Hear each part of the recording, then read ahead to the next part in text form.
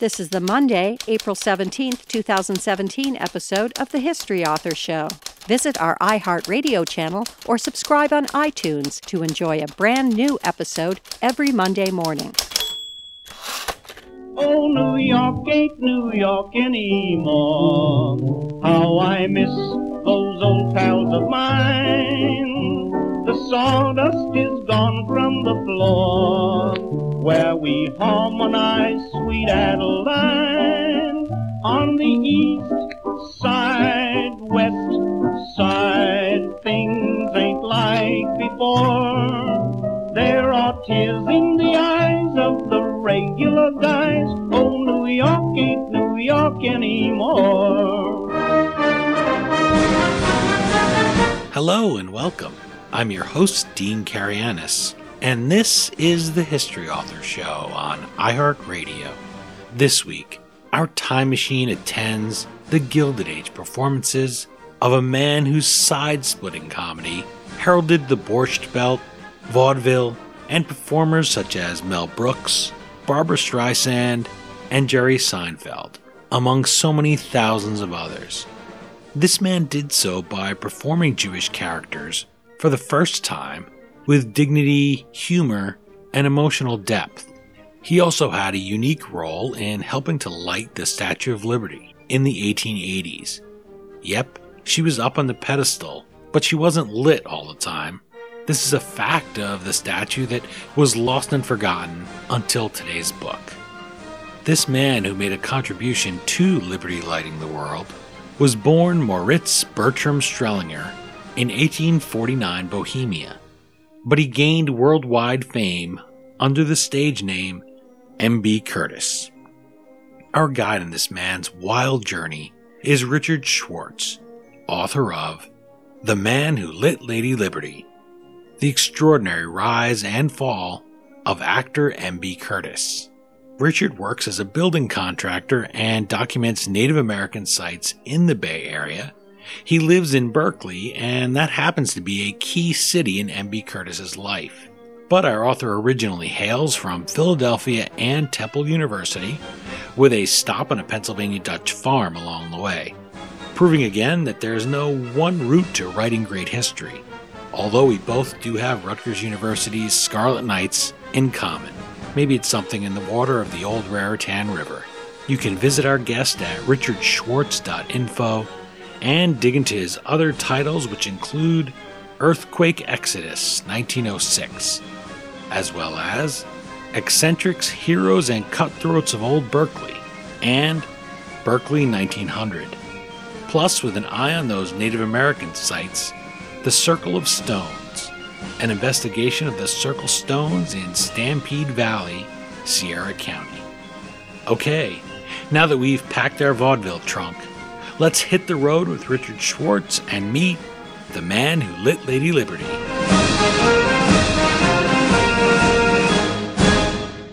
I'm joined via Skype by Richard Schwartz, author of The Man Who Lit Lady Liberty. Thank you for making time to chat with the History Author Show. You bet, Dean. You have a bunch of photos and illustrations throughout The Man Who Lit Lady Liberty. M.B. Curtis stares at you from the page. He's still so full of life. Really, some of those pictures you find a little bit eerie sometimes because he seems as if he might just open his mouth and speak to you off of the page. Walk us through how you first met him and how he convinced you to tell his story. Sure. I got into American history quite by accident. I went to my local historical society to see a film of a streetcar going through Berkeley in 1906. I thought that would be fun to see. And that very day, they were throwing away a stack of 100-year-old bound newspapers. And as soon as I heard them say they're going to put them in the dumpster, like a jack-in-the-box, I popped up and said, I'll take them, just instinctively, just to save them. I took them home, and I made the mistake of opening one up on my dining room table and kind of came to 3 days later. They were just so amazing. The stories were so remarkable, and they were so different than today and exactly the same as today. And that instigated my interest in local history. And there were 3 out-of-print local history books on Berkeley. And in each of these books, which I read from start to finish, there was this one guy who was absolutely different than all the other characters in the book. And this was M.B. Curtis. And he just seemed like a high energy particle, and it was like no one had done more for the town before or since than this guy. And he would usually just do it all for free because, he was catapulted into wealth and fame overnight unexpectedly. He'd been living in flop houses as an actor, a good actor, but a supporting actor. And he really couldn't make a living at it. And one day he gets this role and the audiences were just mesmerized, and he knew it. He could feel it. And instead of the play going for 3 days, it went for weeks and weeks and weeks, all because of his performance. And he realized, this is my chance. This is it for me. And he bought the play and made a fortune with it, and eventually came to Berkeley, never having had money, but now having more of it than he knew how to handle. So if the fire department said, we need a fire bell, well, he would just buy it for them. And if the baseball teams came and we need uniforms, well, he would just get them. But there was always one condition, that he wanted the firehouse and the baseball teams named not after him, but of his character that he portrayed in the play, Samuel of Posen. So the fire station was called Posen Station, and the baseball teams were called the Posens, and, on and on and on it went. And it just seemed like there was something totally different about the guy, and people would flock around him. I started reading everything I could about him, and the town was just so enthralled with him being here, and he would attract people from all over the country. And when he bought some real estate here, everybody wanted to move in his little development and live near him. Because he was an actor, he would have contacts with people all over the country. So if Little Berkeley needed a bank, he had a contact, and he would bring the guy in. And he was just such a dramatic person with such creativity. It's not a simple story. He was not often an easy person, but he was extremely talented, extremely persistent, and he never gave up. Just when you think, boy, that's going to do him in, or that's it for him, he gets back up and starts all over again, always with his creativity. And it was just, people were so tickled to watch it. It was like he was a phenomenon. And this one early photo, there's like a sea of people in front of the new Posen Station on the day it opened. And he was responsible for making a huge donation to it, so it came about in the first place. And there's a sea of people, but my eyes went directly to him. And I looked at him and I felt like I knew him. I knew him intimately, and there was his wife, and, his dog, his big dog was right next to him. And I thought, the guy loves dogs and I love dogs. And, there was a sense of familiarity with everything he was doing. And, this was the initial pass. This was what little bit was in the 3 out of print history books. But then I started doing my own research. And the more I researched, the more I found that was phenomenal, that wasn't common knowledge. And the story just got bigger and bigger and bigger, to the point where I realized, how was this man ever forgotten? Because they even compared the President of the United States to him, to his character in the play. And cigars were named after his character, and boats. And his every move was followed in the country in his day. And yet somehow he got forgotten. And I think it's likely it's because you can't see anything of him. There's no film that survives. Even though he became a pioneer in the silent movie industry, those early films didn't survive. So Chaplin and Keaton because you can watch their art. And one of the things that I learned, these invisible ties that you don't get unless you put years and years and years in. When Charlie Chaplin was at the height of his fame, naturally, people were trying to imitate him. And then there was this one guy, Charles Chaplin, that went around and dressed exactly like him and tried to duplicate his act. And Charlie Chaplin asked him to stop, and the guy wouldn't, so Chaplin had to take him to court. And in this court case was the fact that Charles Chaplin's defense was, look, Charlie Chaplin took elements of his tramp character from other people. For instance, he got the idea of oversized shoes from M.B. Curtis and that funny walk. And, it was like, oh, my God, this is something you wouldn't know unless you kept going and going and following every lead. Yeah, that name wouldn't mean anything to you. And yet I picture you researching. I can tell how passionate you are about M.B. Curtis. And I felt the same way now, having read it. You take up for the guy and you are reading here, researching it, reading some of these news stories for the first time anybody has read them in maybe 120, 130 years. And I picture you sitting there at the microfilm machine and finding his next amazing recovery, his next amazing reinvention, and getting up off that mat again and looking up in a silent library and saying, none of you people know how amazing this guy was. How has he forgotten? You want to start grabbing people and just telling them the story. Exactly. Fortunately, instead of doing that, you gave us The Man Who Lit Lady Liberty, but it's a much more efficient and, less likely to get you arrested than grabbing people and, reenacting any of the Samuel Posen bits. But he is somebody that is so full of life. And it's amazing to me that he could be forgotten for so long and then reach out of the pages of history, grab you and say, hey, tell my story here of a time before radio and motion pictures, decades before and after the turn of the 20th century, how I stepped out here and I did my bit. And he doesn't seem like he was a guy who was very full of himself, but it's a story you want to tell for him because you like him. Exactly. And, it was his creativity and his talent combined with just being a regular guy. It was this juxtaposition that both made him an incredible character and very human. I mean, a lot of his life was not easy. He didn't have an easy time, but that's what made him struggle.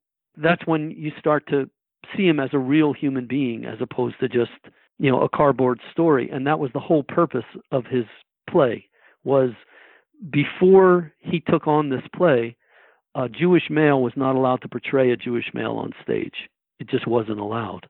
And the portrayal of a Jewish male was a series of superficial stereotypes, and the character was just an excuse to portray these stereotypes, and you would laugh at him, not with him. And one of Curtis's major changes in his day and accomplishments was he used the Trojan horse of humor, so people were helpless to stop him. I liken him to the Jewish Jackie Robinson of the stage, and he used humor to break these barriers. And once he did it, his success was more than phenomenal.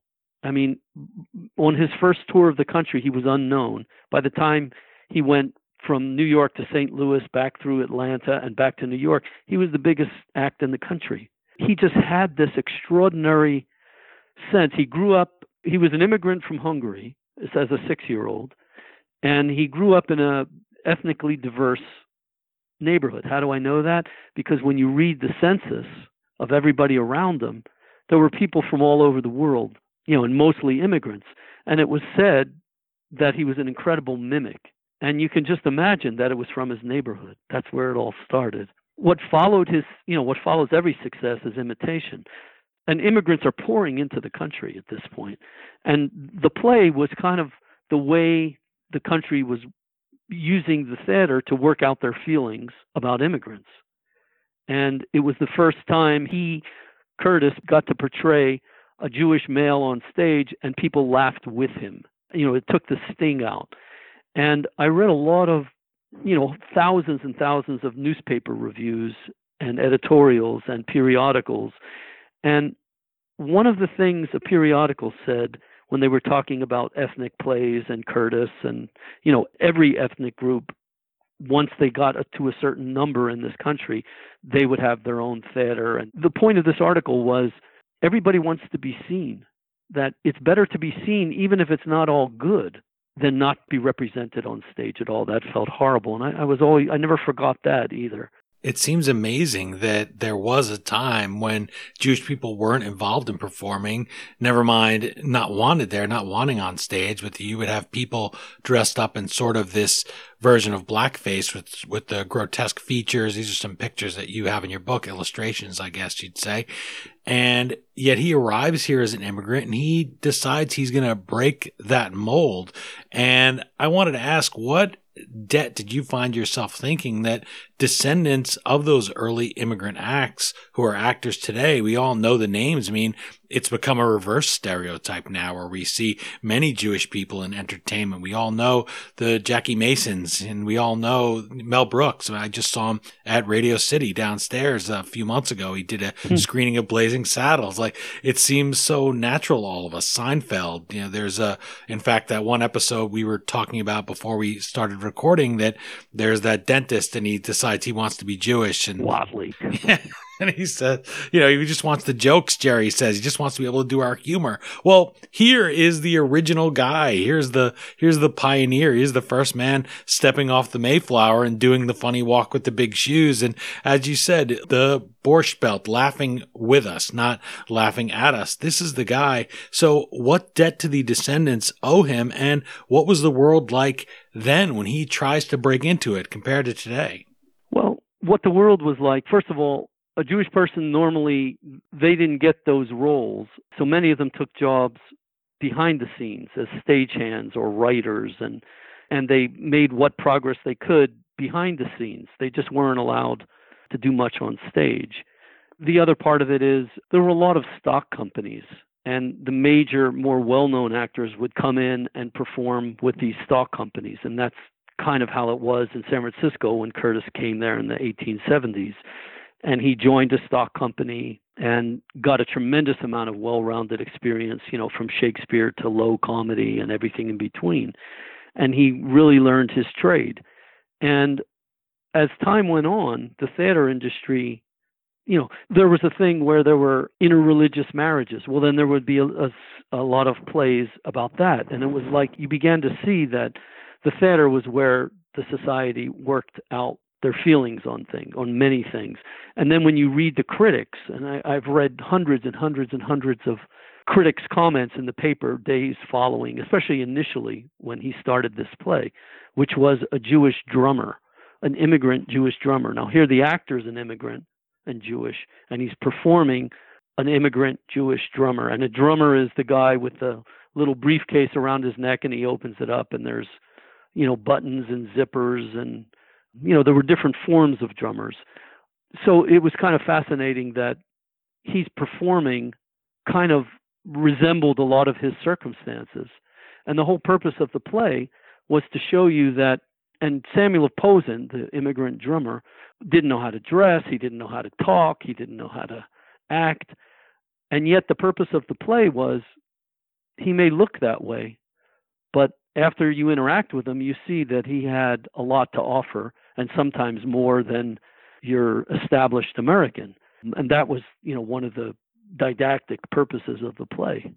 And I want people to know that when you talk about all you read, and I talked about you there on the microfilm, that doesn't mean that The Man Who Lit Lady Liberty includes all of that. There's not a lot of endless pages of you reprinting things. This is a book you can read fast. I always feel like I should apologize to authors when I say, gosh, I read your book in 2 days, because it sounds as if gosh, you spent 20 years working on this and I read it in a weekend. But you can read it very fast. You really had the editorial eye there where you said, well, I'll keep in the things that I love, introduce people to them, and then you can go like I did and learn more about the guy if you want, try to find some more things. But I just want people to know it's certainly not a dense read. It was very brisk for me. And a lot of that is the editor who I worked with, David Huff, is the most incredible editor. And he was like magic. He was really like magic. And he's a big reason that it reads so well and fast. And it was a crushing 1,200-page manuscript. And I'm a building contractor, was doing this at night and all weekend and, every minute I could. And a 1,200-page manuscript, I really felt the weight of it and wondered if I'd ever crawl out from under it. But, meeting up with David, but by then I had it down to like 649 pages, and David helped me get it down to a 328-page book with illustrations. So, and he's a major reason why it reads so well. when you have to make sure that you put your manuscript on a load-bearing wall or it's going to go through the Well floor. said. It might be too long. Well said, with me hanging on to it. I want to go back to the Samuel of Posen and explain it to people, because a lot of these things are sort of forgotten, this character of the drummer. But you and I discovered a mutual love of the Twilight Zone. I found myself thinking of what is the second episode in the Twilight Zone. It's called One for the Angels, in which Ed Wynn, who if people watch old films and old TV shows, very early TV, they've seen him a million times, but he plays that sidewalk pitchman, and Murray Hamilton is Death himself, who's there to take a little girl, and he's trying to talk him out of it, is Ed Wynn, by this pitch that's going to be the ultimate pitch, One for the Angels. Talk about the role of those figures in this period of America and what Samuel of Posen becomes here as Curtis designs him and brings him out before audiences. You bet. Well, it's funny.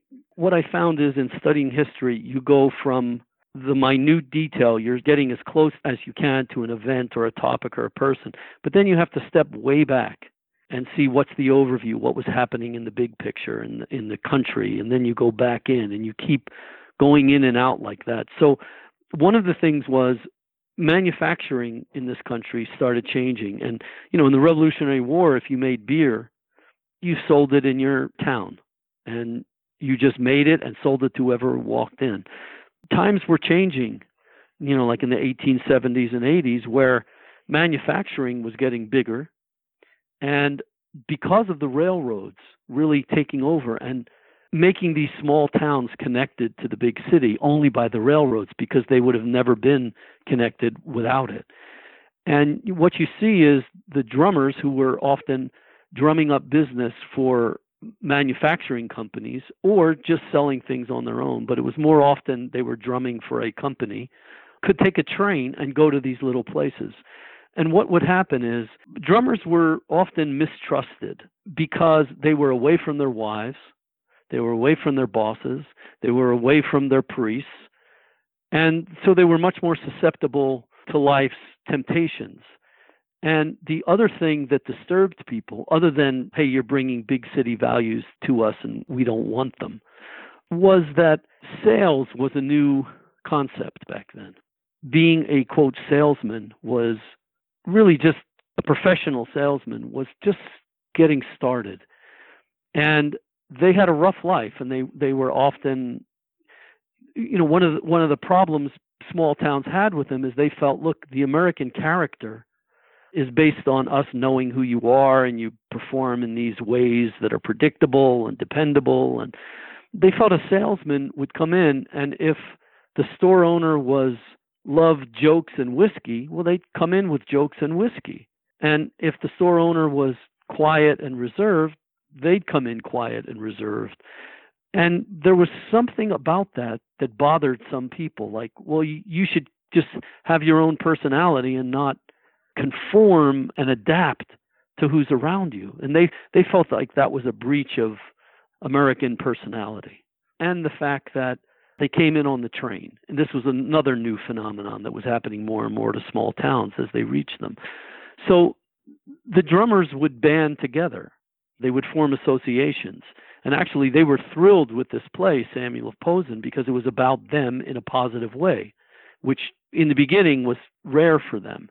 It was kind of this thing where when they banded together, they formed associations, travelers' associations.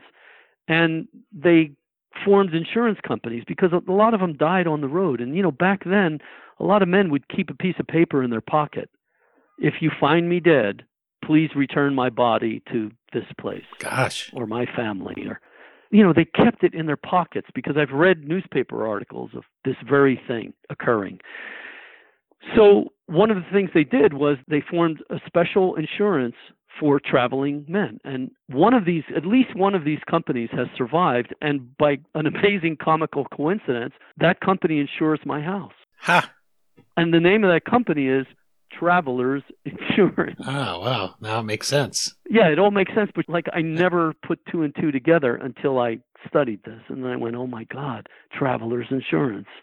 So they had to band together.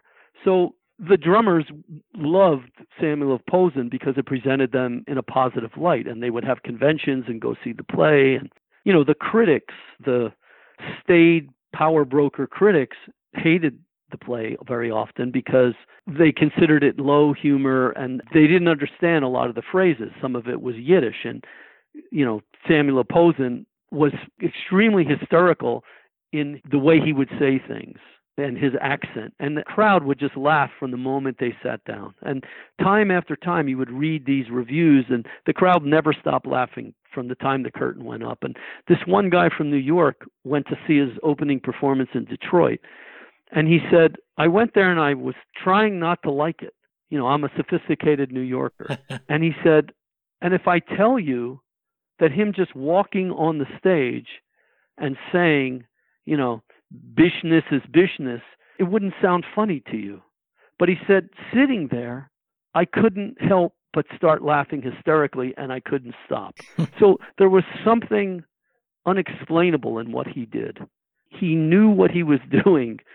And they also say that he used his eyes and his eyebrows and the lining of his vest and every minute little thing to elicit this humor. So he was like a master at it. And so many critics said, he's a true artist. And he was the first guy to portray this character. So drummers were a new breed. And it's fascinating to me that Curtis's play, Samuel Posen, started in about 1880. And if you read Mark Twain's Life on the Mississippi, he has a scathing part of these two salesmen on the steamboat, and all they do is talk business. One guy was in the oleo business, and he couldn't talk about anything but margarine. He was just so fascinated with it. And it was like a scathing thing that Twain was doing against these guys.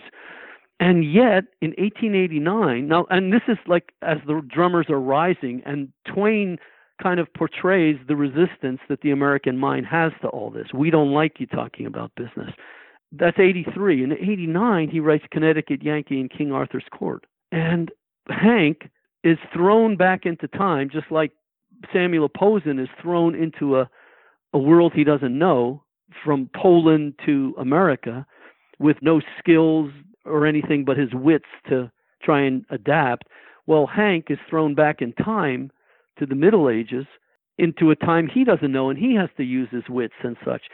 But Twain in this one kind of makes him into a salesman, and he has knights in shining armor, but they're wearing sandwich boards advertising things. So it's like the remarkable change from 83 to 89 in Twain's portrayal of salesmen.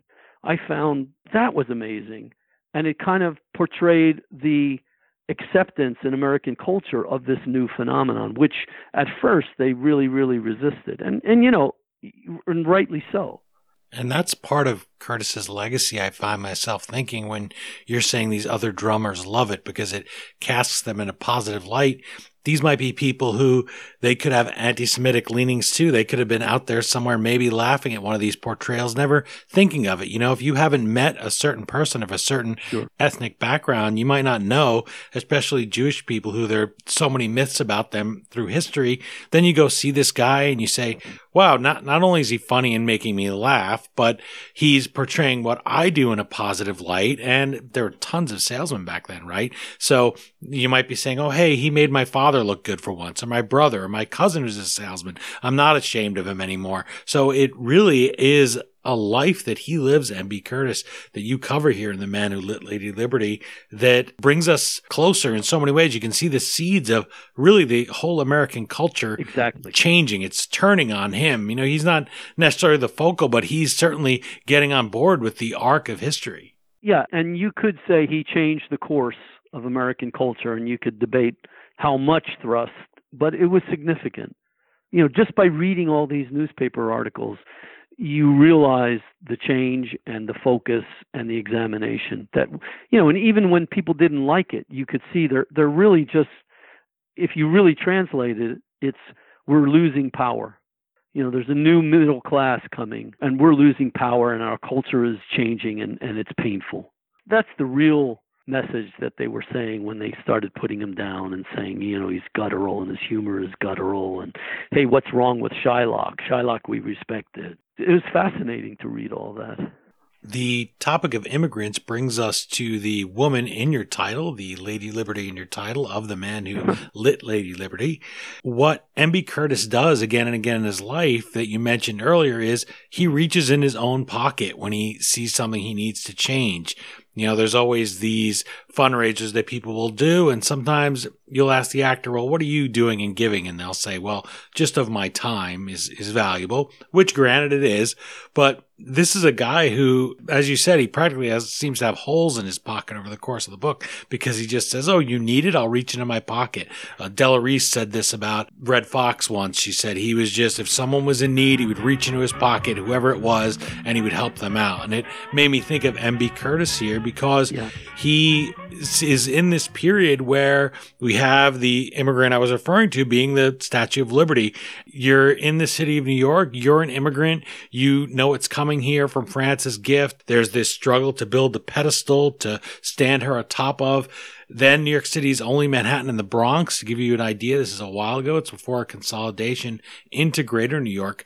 So what makes him reach into his pocket, and what's that part of his legacy? Well, Congress back then was kind of like what we're facing now. They didn't want to allocate funds for just about anything. And when the Statue of Liberty was first proposed to be brought over, France was going to donate the statue and the United States was going to build the pedestal. And Congress refused to allocate money to build the pedestal. And it was like this horrible, embarrassment. And so Pulitzer, actually he was also a Hungarian immigrant, just like Curtis, he had some newspapers in New York. And in the World, one of his newspapers, he put out a call to the average citizen and said, let's do this together. The government won't. If you donate a penny or $100 or $1,000, I will put your name all next to each other. Whether it's a penny or 100, you'll be next to each other. And I will print every donor's name. And this was such a success that he raised over the amount that was needed for the pedestal. It was like $55,000, $50,000, something like that. And the pedestal was built. And then, the statue is erected. There's dignitaries from all over the world come. Bartholdi, the designer and builder of the statue, is there. And it's October 28th, 1886. There was a parade somewhere between 250,000 and 1 million people. And everybody wanted to be in it. Every group, wanted to be in this parade. They knew this was the most important thing in American history since the Civil War. This was a moment. And the statue gets dedicated, but it's raining, and they don't do the lights right away. This whole thing, the Statue of Liberty, first and foremost, is a lighthouse. It's a beacon for the harbor and the shipping. And secondly, it's a monument. It's a work of art. So those are two very different lighting needs. And there was this struggle. The people who didn't want to spend money said, look, it's just a lighthouse, and that's all we're going to address. But the original agreements about the statute was it too was supposed to be lit. And, this is what immigrants are supposed to see from miles away. And it was also the symbolism of it all, of lighting it up, was as important to Americans to look up and see what's important to our nation and our culture. So there was no light after the dedication. And the people were going wild. This is like an international humiliation for us. So finally, like 4 days later, and they only had set up lighting on a temporary basis for the dedication. When the weather changed on November 1st, 1886, there was a big fireworks display, and you can see pen and inks of it. It's pretty magnificent with ships in the harbor, and everybody wants to be in the harbor that night. And then they lit it up for the first time. And what happened was the lighting wasn't really efficient. It wasn't properly set. And I do lighting design as a contractor, so I know, especially in outdoor lighting, you have to go there at night and tweak the angles and tweak things to get it just right, because a small movement can make a huge difference in the lighting effect. And what happened was when they turned the lights on from a coal-fired dynamo, the pedestal was lit and the torch was lit and Lady Liberty was in darkness. And there was all these political cartoons. This is horrible. How can they do this? And there's one political cartoon of Lady Liberty bending down and holding her torch in front of this salty sailor who's about to light his pipe, and she's asking him to light her torch. And that's in the book. So there was this tremendous anger and disappointment at the lighting because the statue itself was in total darkness. So the president, Grover Cleveland, extended it and let it go till November 7th. And then the lights went out because it really wasn't worked out how to light it. And Grover knew how to pinch a penny. Yeah. Bartholdi kind of had this artistic thing in mind, but the technical details were left to the Americans to work out as usual. We were the technical people, and a lot of work needed to be done. So from November 7th, when it went out, till like the 22nd of November, there was no light. And that's when Curtis came to town. He came to town like November, I think it might have come 1st or 2nd. He came to New York to perform a new play. And here he's an immigrant. Lady Liberty is dark. He thought, I'm an immigrant. I can't let this happen. And because he was kind of still near the top of his career, he had the money to do it. And he talked with the theater owner, and they decided that this is patriotism and publicity all mixed into one. He said, for the time I'm here, I'm going to light the Statue of Liberty because it's just too disrespectful for it to be out. And he gave the guys who were running this dynamo $800. And this lights came on. And in reminiscences and later articles, they would talk about how Curtis loved bringing people down there and showing them the light. And he was just like thrilled with this. And it never made it into the history books prior to this book. And I think the reason is all the official government documents never had them accepting. I mean, they knew him offering, but they wouldn't accept anything. And so there's no official government record. And I know why, because you can just see it. Curtis went to the guys running the dynamo. He didn't go to the government. That wouldn't have been his style. He just handed them $800 and said, light them up, light her up. And it happened. And that act alone, you would have thought would put him in the pantheon of American mythological figures. Just that one act, because he's the only citizen in the history of this country to do that. And this battle over the lighting went on for many, many years to beyond 1900. And it was back and forth between just being a lighthouse and being a lighthouse and a monument of art. And they're two different needs. And, how much money does it cost, et cetera, et cetera, et cetera. There was a point in 1895 when they were threatening to just make it back into a lighthouse and the hell with all this other expense. And Curtis again offered, his services to light it. So it's like, how did that? I know how it got lost because there was no official records. And the way I found it was I was going through every single issue of certain dramatic newspapers to follow Curtis and his career and his plays and his wife. And I found it in theatrical newspapers. And then later it was in the World. It's like a new piece of Statue of Liberty history, and well-deserved. And it's kind of like the everyman's history of the Statue of Liberty. That there's the common man, the immigrant, who the statue is about, helping to bring it to its full fruition, to its rightful place. And, I think I was probably 10, 12 years into my research before I even found any of that. And Statue of Liberty historian Barry Moreno was extremely helpful, and we would sit around and have these amazing talk. I mean, he's an immigration expert. And Carol Peralt, who worked for the National Park Service, did amazing work, research on the lighting of the Statue of Liberty. And, through these wonderful people, I got to really see this story and see how it was never really made it into the history books. And, that was another reason for doing this book. I mean, I needed to tell about Curtis's life. I had to do it. I even met some of his descendants, David Strellinger, a wonderful guy. And he gave me photos of Curtis's mom and pop. And he scanned the family Bible, the front of the family Bible, which had every child's birth date. And, because you find a lot of different birthdays for Curtis, and there it is in the family Bible. I don't need to search anywhere else. I think his parents knew when he was born, His mother would remember at least. Yes, I would think so. Our guest is Richard Schwartz, author of The Man Who Lit Lady Liberty, The Extraordinary Rise and Fall of Actor M.B. Curtis. Check out this and his other works at richardschwartz.info. Says of The Man Who Lit Lady Liberty, quote, how fortunate we are to have Richard Schwartz to put color in M.B. Curtis's cheeks, a glint in his eyes, and have him stride the stage again, unquote.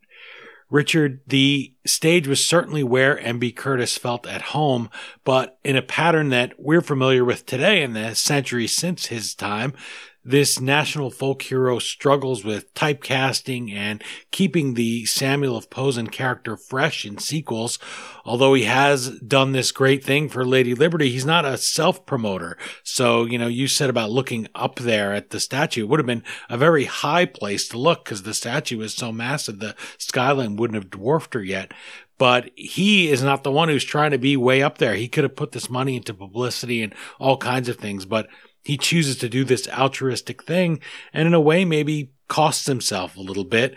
And your chapter 11 is titled The Long, Slow Fade. So this kind of begins where it's not an overnight failure as much as he's an overnight success. So what would you pinpoint as the peak of M.B. Curtis's rise, and how does his fall begin? Well, I think his best times were in the first few years of his new play. It was a totally new character. People were absolutely fascinated. They had never seen anything like it. They could not stop laughing.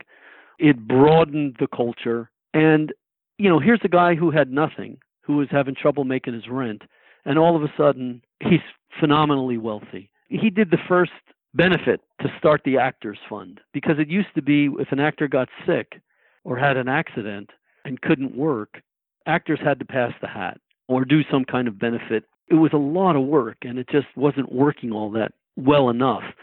So he was one of the people who helped start what's called the Actors Fund. And this group would take care of actors that were ill or old or, otherwise infirmed. And it's fascinating that at the end of M.B. Curtis's life, he was taken care of by the very organization he helped begin in the early 1880s. They were taking care of him in 1920. So he did a lot of these benefits, like a fireman was killed in the line of duty and he would do a benefit of his play to help the family, if he heard of something when he was in town. And I think what it boiled down to is David Huff, who I mentioned was this incredible editor. Well, one of the reasons we decided to work together was, what does he do when he's not editing? He's an actor. Huh. So it was like fate.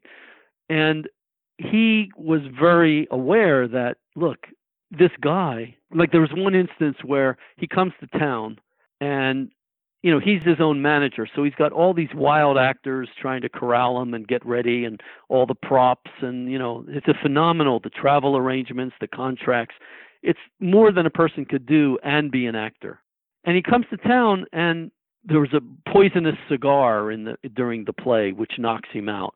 And the theater owner was supposed to get the cigars. And Curtis comes to town. He's got 10,000 things on his mind. And the theater owner didn't. Said, well, you can get them. And Curtis flew off the handle at him. And David said this amazing thing. He says, well, you could kind of look at him as a prima donna. And that's what the paper was trying to portray him as. And it's believable because you could see that happening. But as he pointed out, the guy had so much on his plate at all times.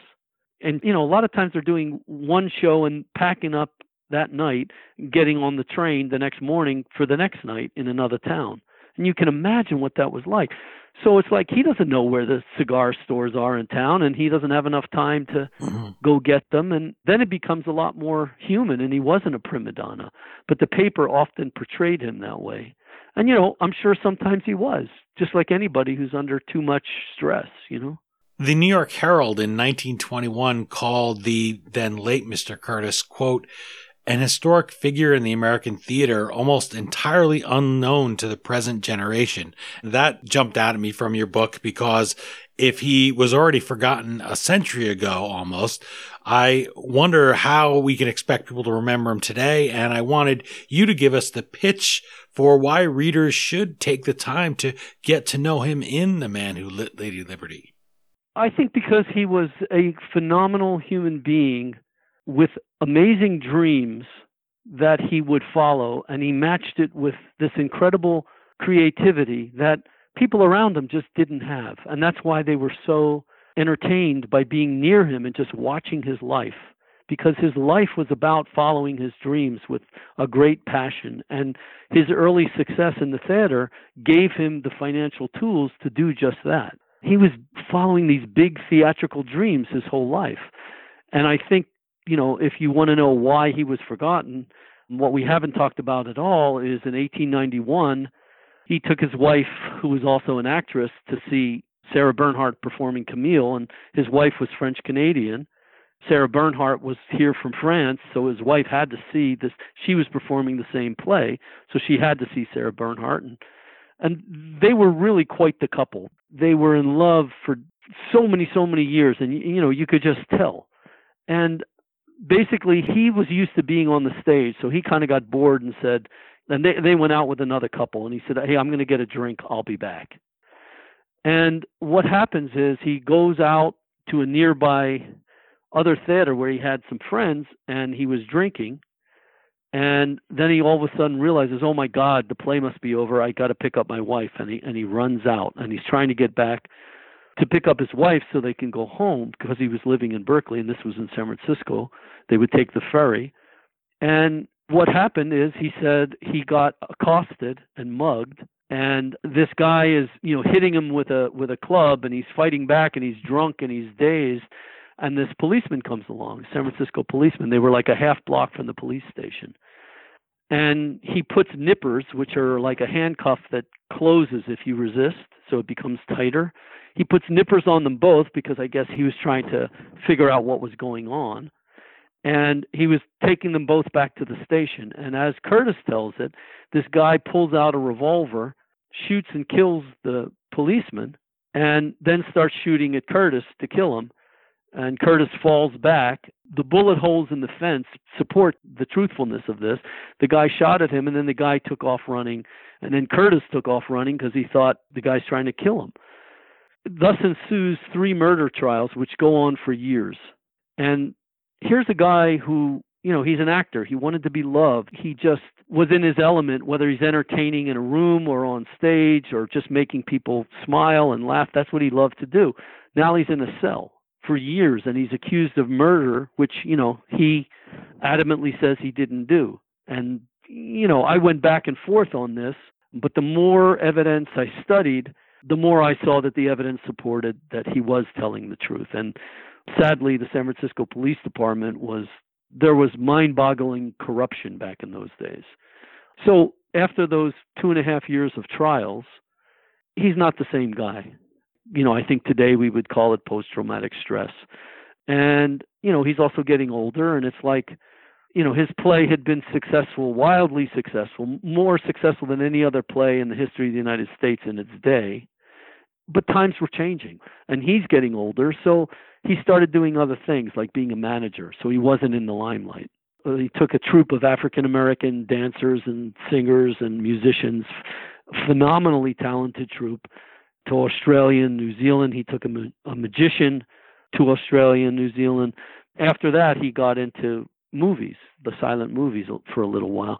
He was on that aging, changing times fade, and it must have been very difficult for him because he had known such adoration by the whole nation that to fall out of that and to be accused of murder, and of a policeman nonetheless, that had to tear at his soul. And that's why that caused the slow fade, because he never was able to deal with that. And he never really had the time, because he had spent his fortune trying to defend himself in court.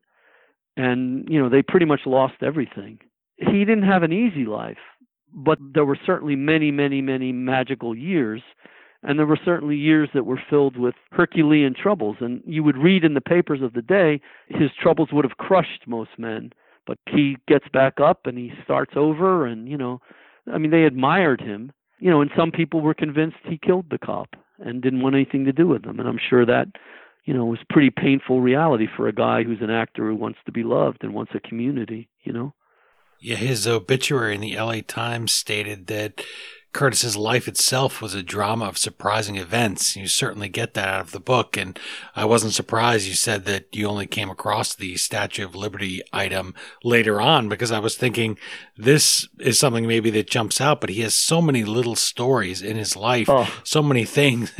See, that's the sound of an author that's passionate about their subject. Well, the thing that got me was my 1,200-page manuscript had all of these incredible stories, and I made them sidebars because there's the true flow and trunk of the story, but these sidebars are so delicious and show the man in such a more immediate way and a more fruitful way that I had to keep a lot in. But some of them, I called it killing the babies. You know, you work for years finding these and writing them and refining them, and you're so proud to know them. And like you said, nobody's known this story for 120 years. You know, and this little thing that probably only 1,000 people read in this newspaper, and no one ever knew it again, and it was totally asleep. Every story can't be in the book, but a whole lot of them are. I tried to keep, my favorite ones, but there were so many great stories as well that I could tell in talks, but they didn't make it into the book. But I think the best ones did. Well, you do have a website, right? RichardSchwartz.info. Well, we have one final question before the curtain call, so I'll ask it now. You write in The Man Who Lit Lady Liberty that M.B. Curtis's life is both an inspiration and an admonition.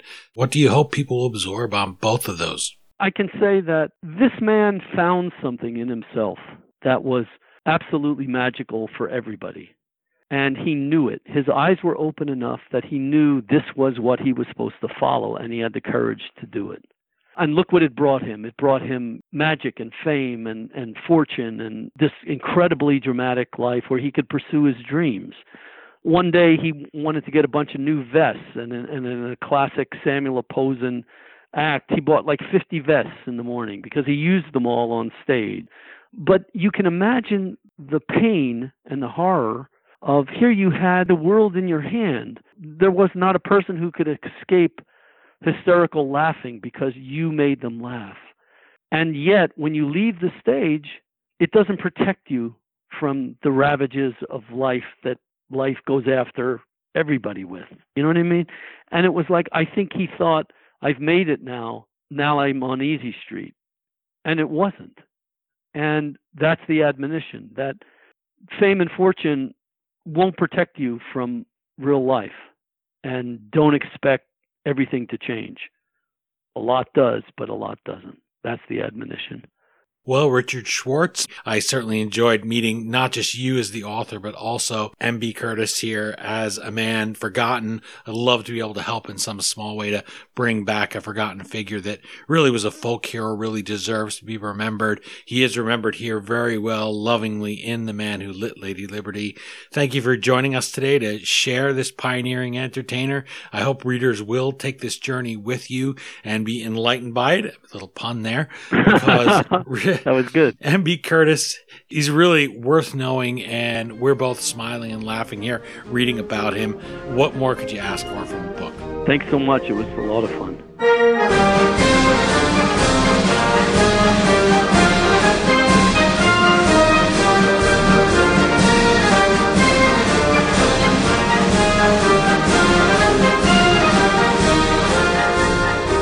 Again, the book is The Man Who Lit Lady Liberty, The Extraordinary Rise and Fall of Actor M.B. Curtis. As always, you can find the Amazon link to purchase your copy at historyauthor.com. And we hope you will click through there, or even navigate through the Amazon banner on our homepage the next time you purchase anything from Amazon. You go to historyauthor.com, we take you to Amazon, and Amazon.com gives us a small portion of every dollar you spend at no additional charge in your shopping cart. For just a few extra clicks, you can help keep the flux capacitor on the old time machine humming like usual. And think about it, Pulitzer had all those names in the paper, some of them only gave him a few cents. I would like to take a moment to remember the typesetters, by the way. Imagine putting all those letters of all those names into the machine to print out those papers, especially if they were names as long as mine. So thanks to all those typesetters and everybody who oiled up those printing presses at Pulitzer's World. You played a role in lighting the Statue of Liberty too. My sincere thanks to Richard Schwartz for joining us and for putting M.B. Curtis back on the stage where he belongs. Pay him a visit at richardschwartz.info, and while you're at it, let us know what you think of the book and the interview on Twitter at HistoryDean or Facebook.com/HistoryAuthor. That's it for this episode of the History Author Show. I hope you'll join us for next Monday's all-new interview right here on iHeartRadio. And if you're an iTunes subscriber, please take a minute to leave us a review. Well, until our next trip into the past together, thanks so much for time traveling with us today, and have a great week. We leave you with the song Liberty Shine by singer-songwriter Val Hovick. Check it out on his Listen to Me Now album.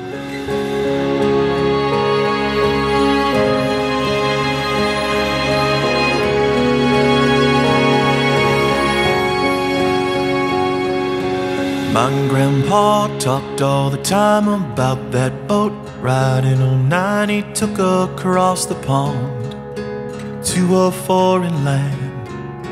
For 6 nights and 7 days he sat on the bow and looked amazed, staring into the blue. There was no turning back. Ellis Island bound, yeah, they pulled into the harbor. He never felt so free when he finally saw her.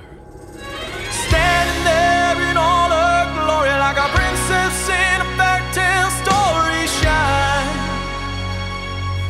Liberty shine, like a sunset over a cityscape. His eyes could not look away, shine. Liberty shine. 10 years later he was back on the board, yeah, joined the army to fight in the war. Filled with American pride running through his veins. He never talked about the time he spent in the trenches fighting on the line, but he always talked about that beautiful day. New York City bound, they passed that lady with the torch. That's where he saw Grandma, yeah, blowing on the porch. Standing there in all her glory, like a princess in a fairy tale story, shine. Liberty shine, like a sunset over a cityscape. His eyes could not look away, shine. Liberty shine.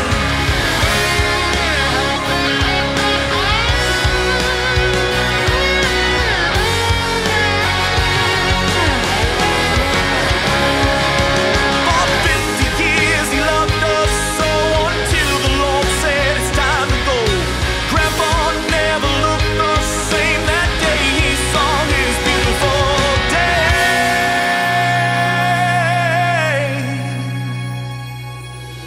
Lying there in all her glory, like a princess in a fairy tale story, shine.